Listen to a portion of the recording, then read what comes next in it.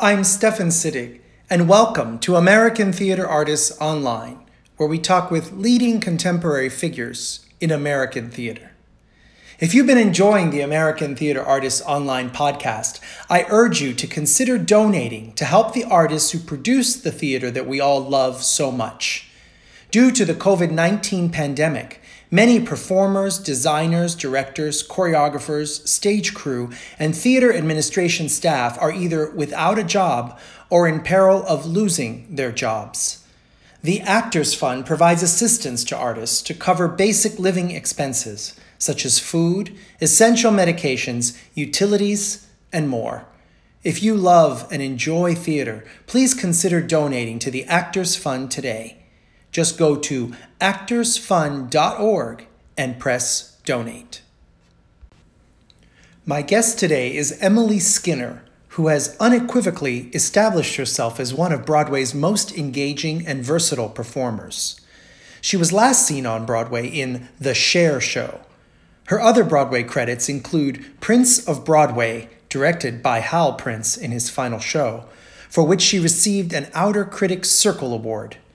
Billy Elliot, Jekyll and Hyde, James Joyce's The Dead opposite Christopher Walken, The Full Monty, and Dinner at 8. Off-Broadway, Emily has appeared at City Center Encores, Manhattan Theater Club, WPA Theater, The Transport Group, Madison Square Garden, York Theater, Playwrights Horizons, and the Roundabout Theater, and she has performed lead roles at many of the major regional theaters across the country. Emily was nominated for a Tony Award along with Alice Ripley and received a Drama League Award for her performance as Daisy Hilton in the short-lived but now cult classic original Broadway production of Sideshow. Hi, Emily. Hi. How are you? I'm good. Thank you so much for joining us. Oh, you're so welcome. Thank you for being on American Theater Artists Online, our podcast where we like to talk with leading contemporary figures in American theater.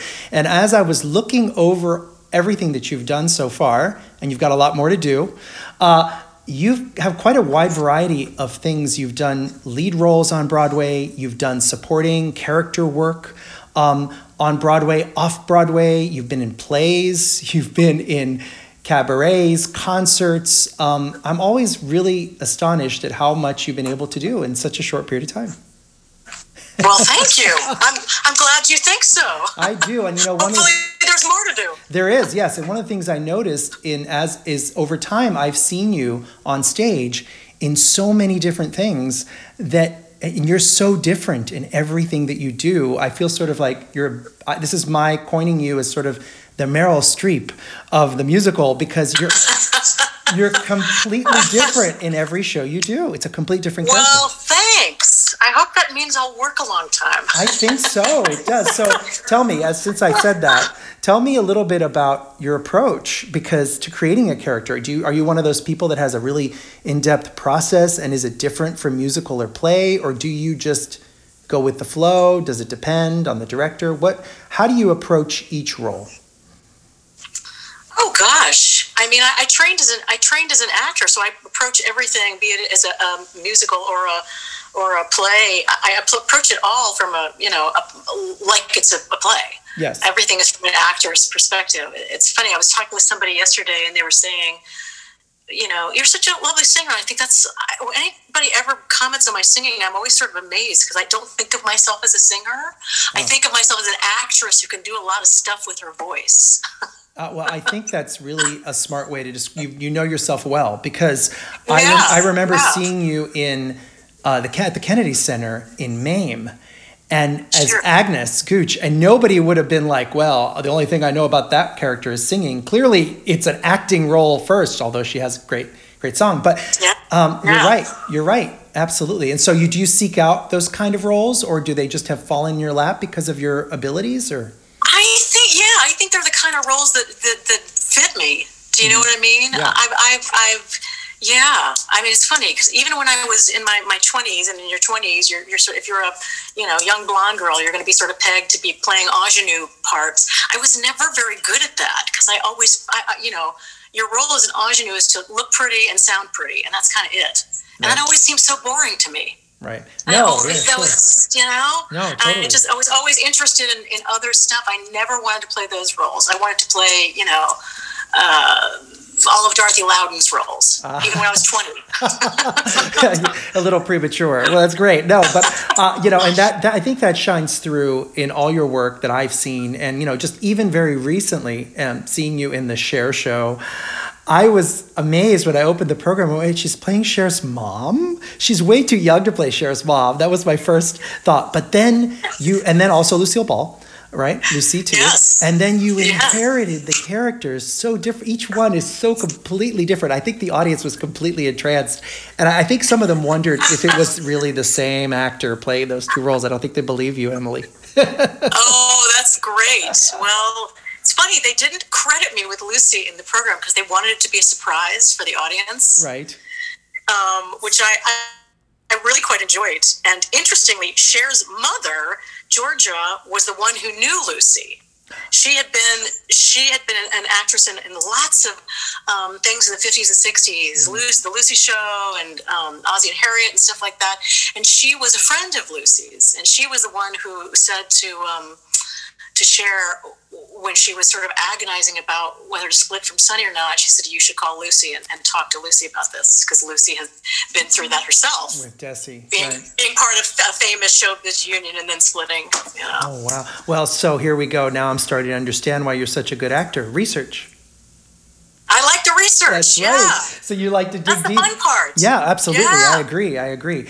So, I mean, look, you've been involved with some pretty interesting productions. I would say historic in many different ways. And I hope, you don't think I'm overblowing it, but we can talk about, I'm trying to go here in a little bit of the backwards order, maybe, but let's talk a bit about your work with Hal Prince on Prince of Broadway. That's a huge, thing for you to be able to be a part of and say you were a part of. And it was his last show that he directed, correct? Yes, it was. How was that experience for you? Well, it was interesting because I had sort of a weird history with Hal. Back in 2003, I did a show at Playwrights Horizons that was called My Life with Albertine. It was a musical adaptation of Proust's Remembrance of Things Past. Oh, wow. If you can imagine that. No, that's esoteric. That's interesting. The musical theater subject. Wow. But I played a couple of different things in that, and one of the things I played was I played a lesbian chanteuse in it. Yeah. And I had been doing this show for a couple of weeks, and one day I got a letter at the theater, and it was from Hal Prince. And it was a really nice note saying, hi, this is Hal, and I just wanted to let you know, I thought your performance in the show was so stunning, and we're going to work together one day. Wow. And I remember reading the card, and I was like, is this a joke? Yeah, someone putting me on. Am I on a candid camera? Who wrote this? Because that just doesn't happen. That's right. Like, come on. And just amazing that he went to see you unknown, right? He didn't. Crazy. Wow. Yeah. So cut to, hold please. When was it? Oh God, 2000. Wait a minute, 2009. Yeah, 2009. I get a call from him in his office saying, I've been working on a project. It's a new musical that I've been writing with Richard Nelson. We're going to take it to the Donmar Warehouse, and I'd really love for you to be a part of it. Will you come and do some readings of it in my office for me? And I was like, sure. So I did that, and I was so excited to go over and do something in the West End. I was very excited. And then I got offered Billy Elliot. And it completely conflicted with that, and I knew I just had to take Billy because I just thought this is such a good role. I can't turn this down. And in Billy Elliot, you played the dance teacher, right? Yeah, what I a played fun Mrs. role. Wilkinson. Mrs. Wilkinson. And that, yeah. And I had to tell Hal that I wasn't going to be able to do the West End thing, and I thought, oh God, this is going to burn my bridge with him, and he's never going to talk to me again, and whatever. And then 2 years later, in 2011, I got a call from him saying, so I'm working on a new show, and it's going to be a retrospective of my career. We're going to call it Prince of Broadway. and I'm choosing performers that I really like and have worked with or have always wanted to work with, and we're going to tailor the show around them. Wow. And I thought, and you're calling me? Oh my God. Wow. And he described to me what I was going to do in the show. And at the time, this was 2011, it was totally different than what I ended up doing in the show, which just was really entertaining. So we did some readings of that, and then we did a production of it, a sort of tryout production of it in Tokyo. And then we ended up doing it in New York. And over the course of that, just working on that show, I got to spend so much time with him. And I mean, there has been nothing better in my career than to sit in a room with Hal Prince and have him tell you stories about his life. I mean, because he worked with everybody under the sun. Yes. And not just as a director, he was a producer early on. Everybody. What a history. Yes. Wow. Yeah. And he just blew my mind. Like, there's one story that he told me that I still think about this to this day, and I think that's astounding. In the 60s, Barbara Baxley, who was a very high up member of the Actors Studio, came to him and said, "Hal, we'd like you to be the president of the Actors Studio." And Hal said, "I am so honored. I can't do that because I don't know anything about acting." I don't know anything about it. What I know is about creating shows. Right. That's what I know about. And I think actors are magical creatures. Yeah. I think, and I have more respect and love for actors than anybody out there. But as far as being able to dissect what they do, I have no idea at all. So it wouldn't be right for me to take that role. And I think about it, and I think, what other director in the history of the world would be that humble? Yeah, the humility for that, to be able to look at that. Yeah. Nobody else I know. Right. And the fact that he saw himself as really a person who puts a show together, which is really a unique skill.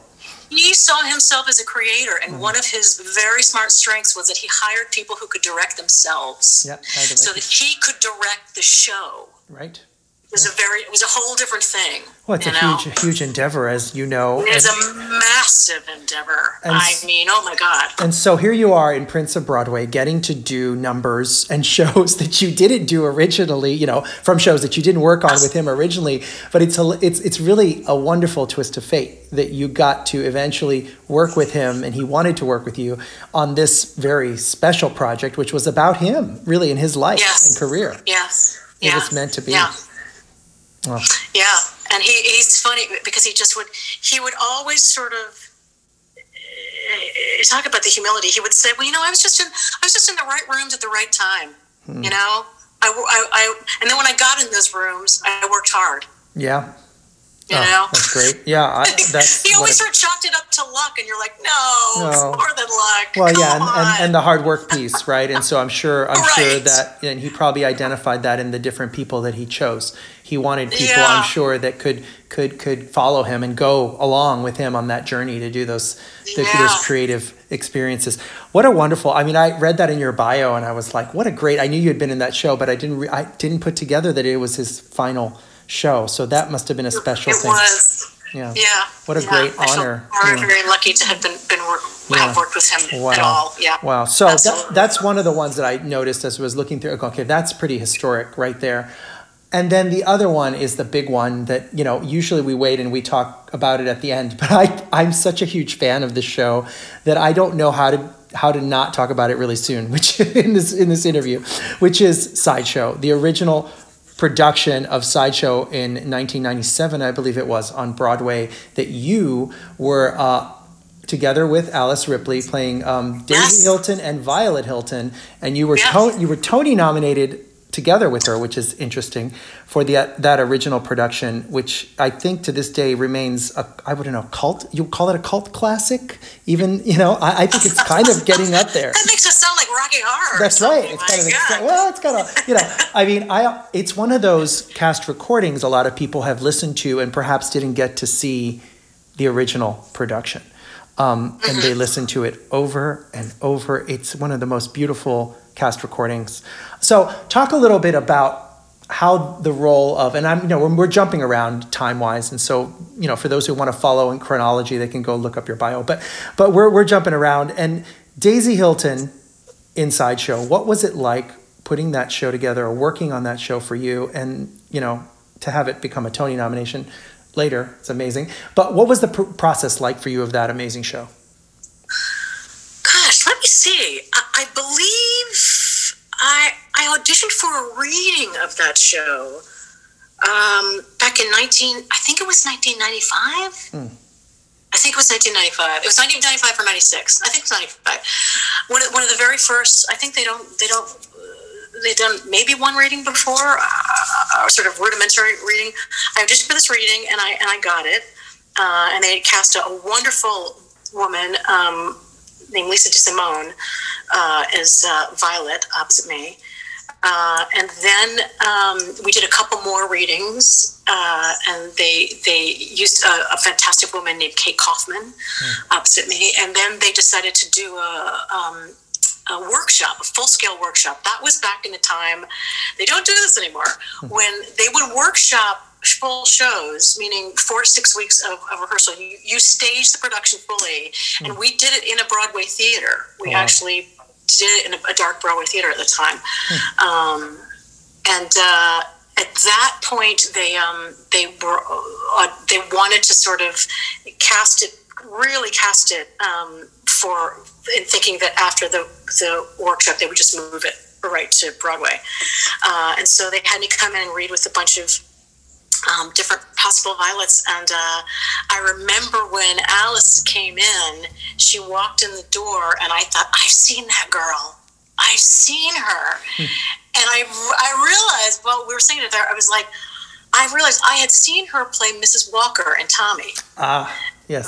She'd been in the ensemble of that, but then was sort of the understudy for Mrs. Walker, and ended up going on a lot in that role. And I saw her, and I remember the time sitting up in like the second balcony and going, that girl reminds me of me.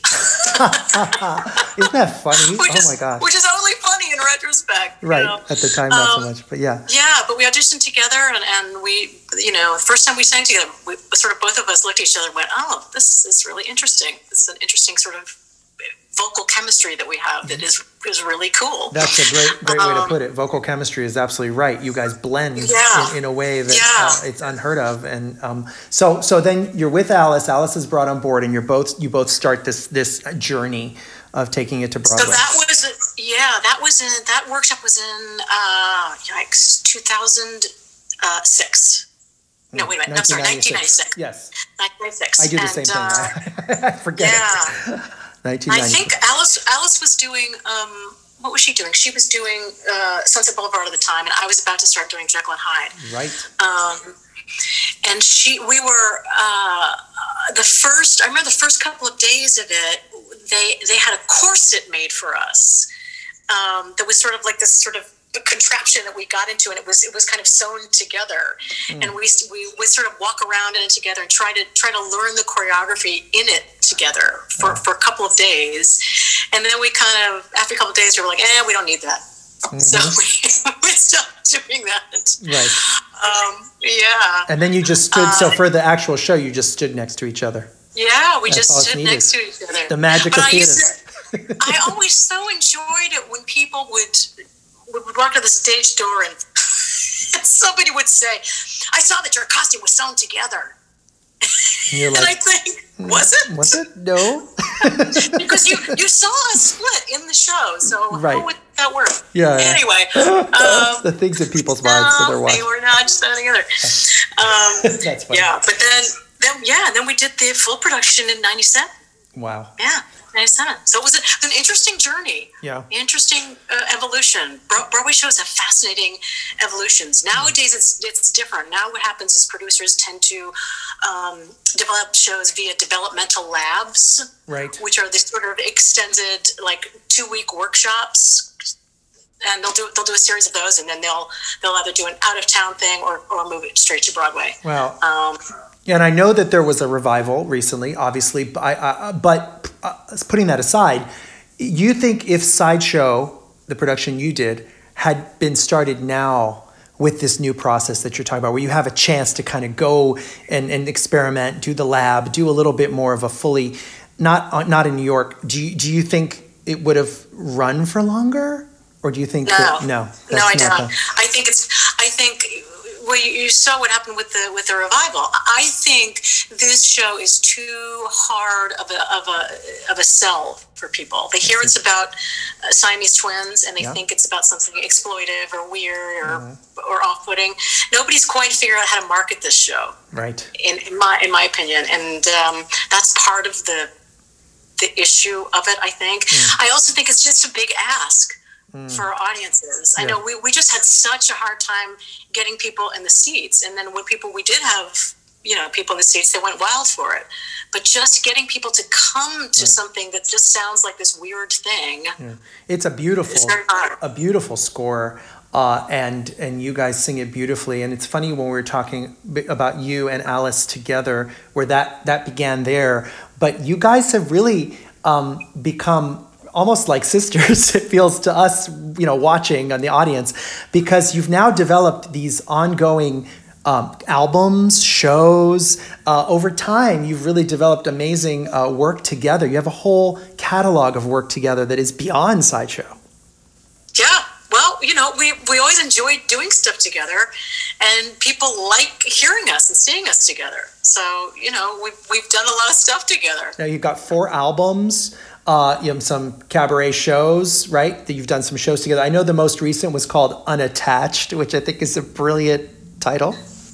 Yeah, we've only done one cabaret show. Oh, one. Oh, I'm sorry. I thought you had done several shows. Just one. Okay. Didn't want to beat the donkey dead. There you go. That's right. You got to keep it real. Keep people wanting more. Right. But the 4 albums, the duets, Unsuspecting Hearts, and then Unattached is the last one I remember. But it's so great for us. So thank you. The audience appreciates your guys working together, because we really enjoy you're so kind. No, it's wonderful. We really like it.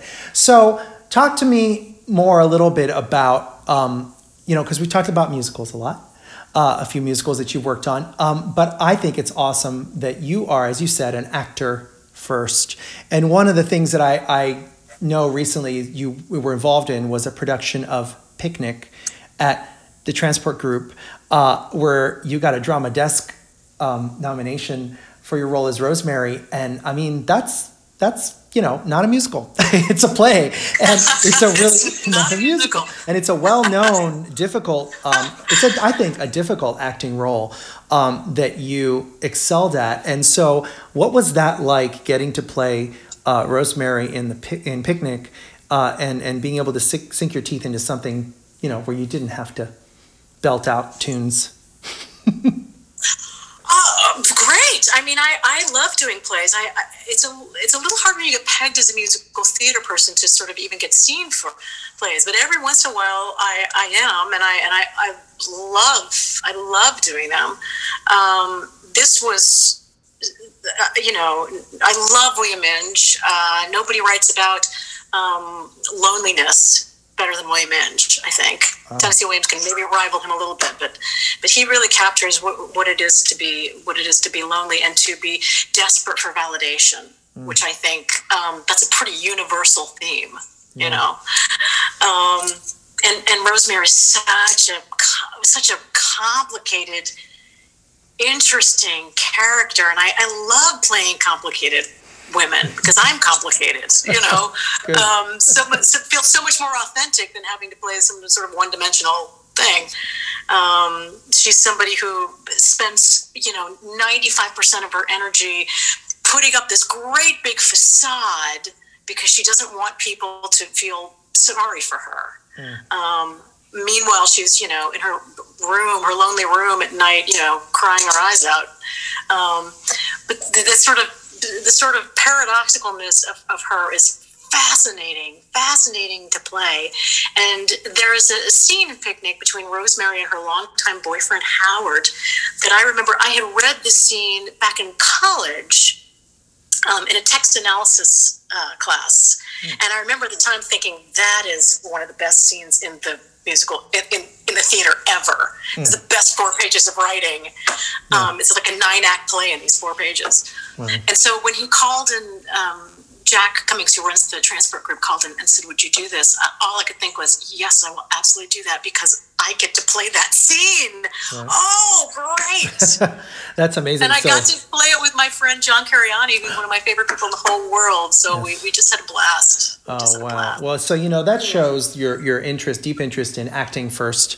Like you said, you're an actor who sings, which I think is a great approach for anyone who's in musical theater personally. But, and you talked about going to college, and I know you went to Carnegie Mellon. So that must have been part of your foundation of that, delving deep. But even prior to that, about getting your start in theater, if I could take a little bit of a trip back, was this something you always wanted to do? Was musical theater something, or theater, I should say, not just musical theater, something that you always wanted to do? Or did you have someone who guided you or influenced you, or something you saw, or a mentor growing up? Well, here's the weird little story of me. When I was a little kid, when I was 4 or 5 years old, I was really hyperactive.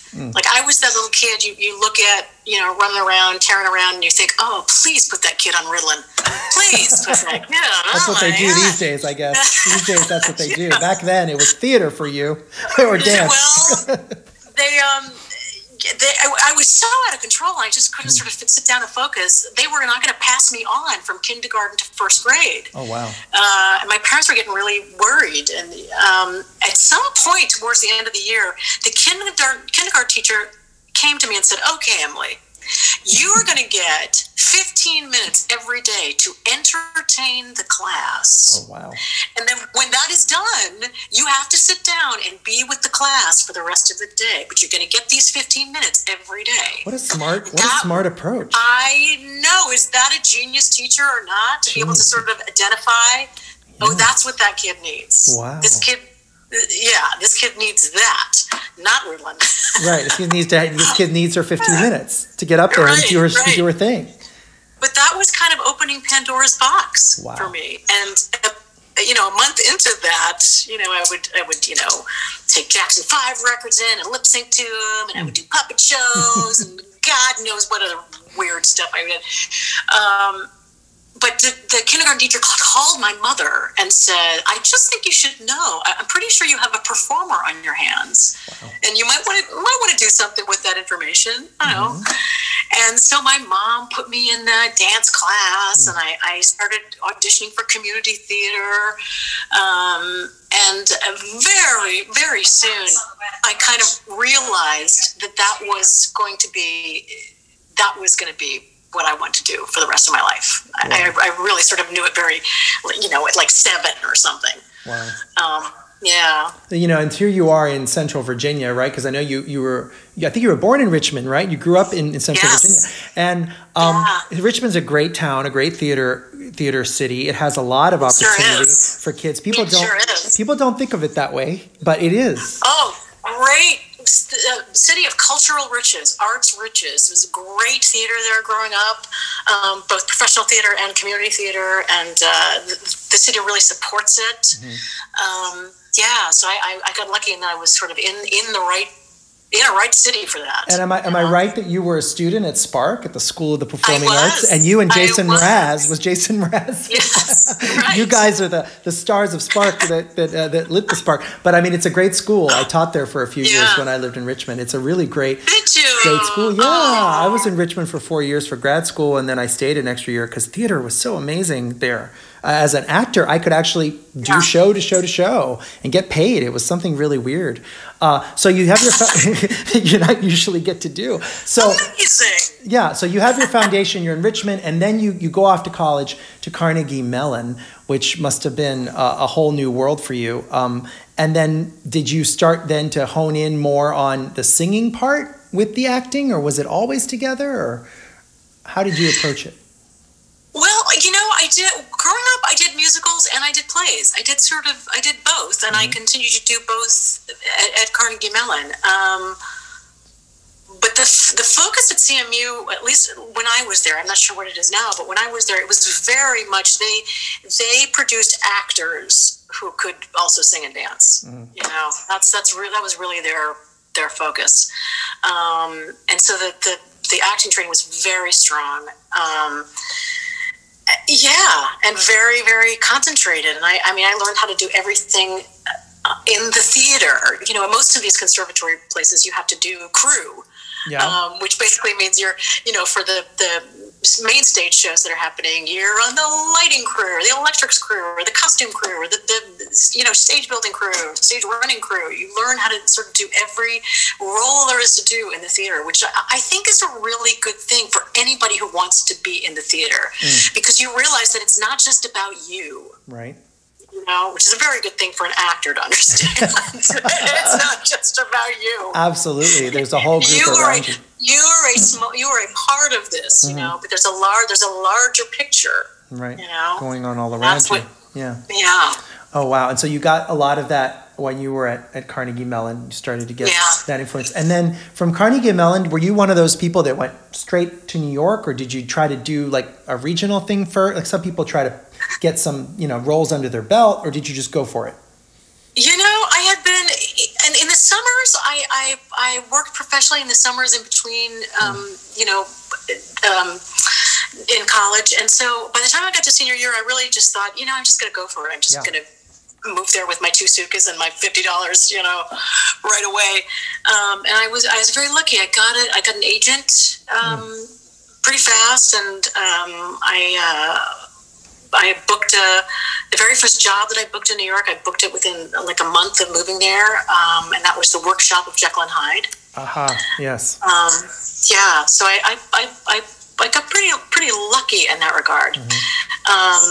And then I didn't work for 9 months after that. So, you know, I was like, this is going to be easy. This is great. And then you had the typical actor experience after. Right. Well, you know, it's funny. Some people that I interview and talk to, they have the kind of, you know, waiting a long time to get the break, quote unquote. And then there's a lot of other people like you're talking about, where you get something and it sounds good and you start and it's a job, and then you get a little bit of a break after, and then you're like, okay. And then that could be a little more panicky than waiting into the one big thing. I don't know what's worse. Well, that's when the reality of being an actor fits in. Yeah, fits in. Do you know what I mean? Which I think that's good, and you need to know what that is, and you need to know early on to see if you can hack it.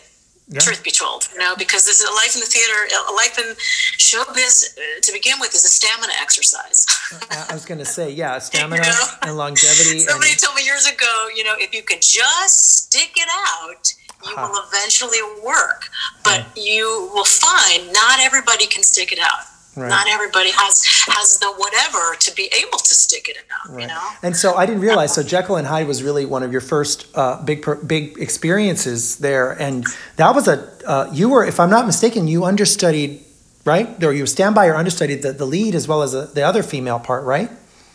I was in the ensemble, and I understudied both female leads. That's huge. That's a huge lift. And then you got to do the parts quite a while. I did. Yeah, a few times, if I recall. I mean, this is just from reading the news. I remember that you were in. Do you feel like that was where people started to go, oh, her? Oh, wow. She's great. I mean, did you start feeling you were getting discovered at that point, or was it not really? Or was that a time, Jekyll and Hyde, or was it later? Let me think. Well, you know, before that, I had done A Christmas Carol. That's right. At Madison Square Gardens, which Alan Menken and Lynn Ahrens had written. And Mike Ockert directed, and Susan Stroman choreographed. So that was the first time I got to sort of work with a sort of Broadway crew. Not too shabby of a crew there. That's amazing. Yeah, great group, an originator role and a great piece. Mm-hmm. So that was sort of the first time, and I think that was the first time people sort of saw me and went, oh, that girl's interesting. That girl's versatile. Right. Well, that's when they put you on their radar, and they start to kind of think of you for. That's amazing. And then the Jekyll and Hyde thing came after that, and then you also got to be in. So I think it's interesting. We're talking about how you really like to act and the singing, but they're both together, and you like them equally. And then you get to do something like James Joyce's The Dead opposite Christopher Walken. For someone who loves to act, that must have been quite a treat. You know, that may be my favorite thing I've ever done on Broadway. That show. Good. I'm glad I brought it up. I'll tell you why. Yes, do. That show was so alive. That show was, if you know the story of The Dead, it takes place at a dinner party in Dublin on Christmas Eve. And so it was an hour and a half long, and it was all in real time at a party, at a very, very alive party that was different every single night. You know, so much of Broadway, you're doing 8 times a week, is you're like it's a machine, and there's these large shows, and everything has to be the same in order for it to operate correctly every time. But this was so alive and different, and it was so fun to work with Chris, because, you know, Chris never liked to do the same thing twice, so he kept it very alive. Yeah, which was very fun for all of us. Sure. He always had these pockets in his jacket, and he made them sew in these gigantic pockets, and we never knew it was going to be in those pockets. And sometimes he would have pickles in there and pull them out and eat pickles, or he would have peanuts and shell them and throw the shells at us, or, you know, one time he pulled out a pair of scissors and started cutting his hair. I mean, like, he's just like, it's just, what can I do to make this, you know, completely fresh every time. And it does that show, more than a lot of other shows, you know, especially that have music in them, it really feels almost like a play with music more than a musical, as you said. It was very much a play with music, and this one of the such a sadness is that it never got recorded. I wish we had a cast album for that show. It was written by a fantastic Irish composer with beautiful music in it, and I still don't know why we didn't do a cast album. I was going to ask you if you knew why. I'm still not sure, and it's such a shame, because I'm always a little sad for musicals that don't get cast albums, because that's where their legacy comes from. Yeah, if you didn't get to see it. With Sideshow, so many people didn't get to see Sideshow, but that cast album eked its way out into the world, and it's the became imprimatur. Sort of a culty thing. Yeah, it's the mark. Yeah. It's the mark and the imprimatur of that show, and so much so that this is maybe a personal thing, but once I get really into the cast recording, it's really hard for me to listen to another production of whatever it may be, and I feel bad for all the revivals that come after of whatever show, because I'm always so into the, you know, but it's good when people do new and fresh things, of course, but I really wish there was, a cast recording of James Joyce's The Dead. That would be something for all of us to have those performances captured. There's a recording, right, from the Tony, was it the Tonys that you guys did a number? Am I right? There's something. Yes. So if people want to look for that on YouTube, they can try to find it, because there's something of a feel of what the show is like.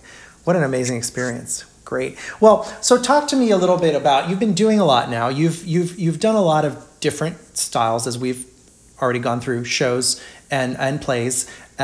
And now you're looking at your, what I guess I would call, I don't know, the second half of your career, because you've done a lot for a very young person, but you've got a lot ahead of you. And so I keep thinking, what if you had your druthers, what would Emily Skinner want the next 50 or so years to be like for her? On stage, off stage, not? Would you want to do more plays, more musicals? Would you want to do something different, not theater? What is your thought for the next? Oh, you know, I really like. I'd like to do more plays, definitely. Yeah. But I also really love helping develop new works. There's something really thrilling about that, about getting to be part of the developmental process. I know my most sort of rewarding things have been around that. So more of that, more helping to birth new works into the world. Right. Oh, well, that's a great ambition to have then. And have you been interested in film and TV, or are you much more just focusing on theater, or are you open to all those things? I mean, gosh, I'm open to all things, and I've certainly done TV and film, but my career is in the theater, you know, or it has been, and I really think of myself as a theater actress. Yeah. And what would you say to the younger people that are now coming up? You know, I've got students, I teach, I'm sure, I don't know if you've mentor or coach, or you have students that you work with, or younger folks that are in their teens and 20s that are coming up. What is something that you've learned that you want, if you could pass on to them, you would? So far? Oh, God. I could write a book. My God. Well, take your time.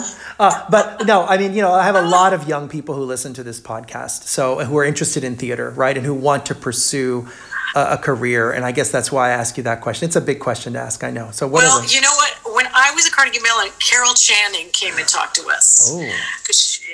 She was in Pittsburgh doing something, and she came to our school and talked to us. I will never forget. Somebody asked her this question, and her answer was, "Be nice to everyone." Good answer. That was her answer, and she said, "Be nice to everyone, because you never know." You never know what's going to happen in life and who people are going to become. And, that boy who was, getting coffee for the director may turn out to be running Lincoln Center 10 years from now. Do you know what I mean? So No, I think nice to everyone. No, that's great advice. And so obviously it stuck with you.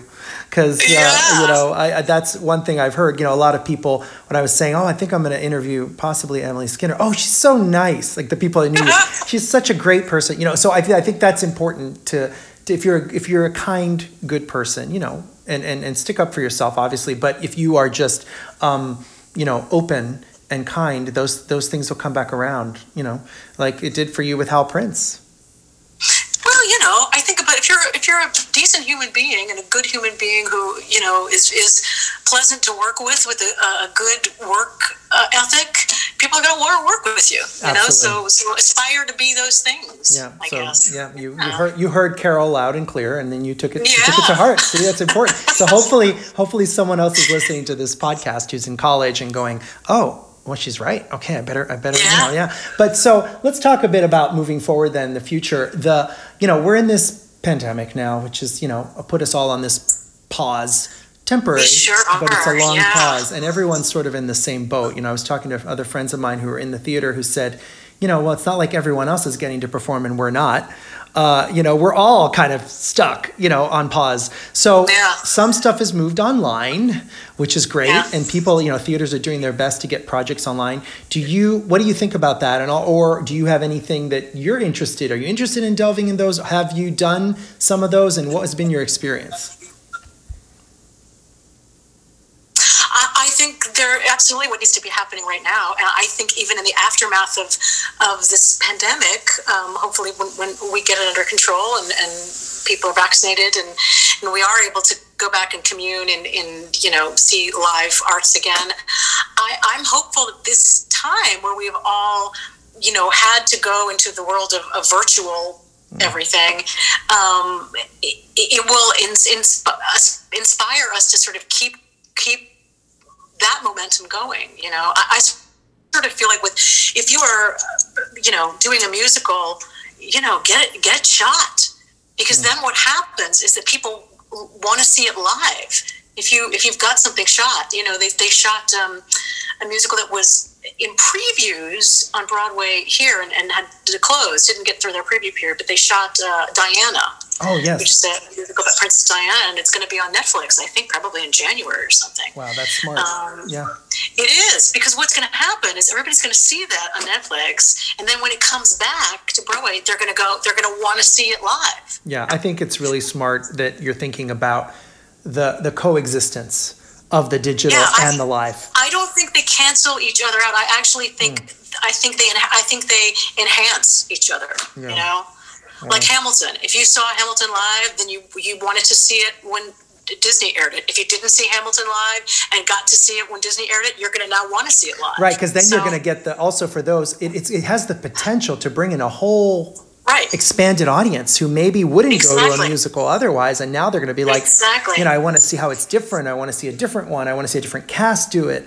That's exactly right. It opens Think about up. that movie. Remember when they did the movie of Chicago? I think Chicago had maybe been running 4 years, 6 or 7 years, something like that. Yeah. And they did that movie, and that movie opened up a whole new audience for that musical. Right. It's amazing. People like familiarity. They don't eschew it. It's funny. People think, they've already seen it, they're not going to go see it on stage. No, you're right. It's the other way around. If they're familiar, they've heard the tunes. That's what they used to do. They used to play the songs from musicals on the radio, right? Top 40, other people would record adored them, Frank Sinatra, Rosemary Clooney. And then when you went to see the show, you already were humming along the tunes, right? That's right. And then the Brits Yeah. did it with the cast albums, with, Yep. what were those, Jesus Christ Superstar and all those. And so that people would know all the songs before they went. And nowadays, it's funny, the critics make fun of shows that are using music that's pre-existing. They somehow poo-poo it. And I'm thinking, well, that's the way it's always been. It was in the, Totally. Cole Porter was writing, jukebox musicals in the 30s. Yeah. So that's a great observation that I think that's so are you excited about any online projects? Do you want to dip your toe? I know you've done a few, or are you doing a few? Sorry. I don't know if you've done a few. I just threw that out there, but are you I was like, you've done a few. I just assume you have. But are you waiting to see or is there anything you can talk about, or you have to keep hush hush, or Well, when the pandemic hit, I was actually in rehearsal for a show we were going to do it in Chicago in the springtime and then have the summer off and then open it on Broadway this fall. Mm-hmm. And it was called Once Upon a Time, One More Time. And it was using the canon of Britney Spears music. Oh, wow. Just what we were talking about. Okay, it's using pop music. Yeah. Oh, wow. Okay. And it was pretty fabulous and funny. It has nothing to do with Britney Spears at all. It's not the Britney Spears story. It's just using her body of music that everybody kind of knows. Oh, there's that song. It's an original story. It's a very, very funny, clever, original story with a real feminist slant to it. Wow.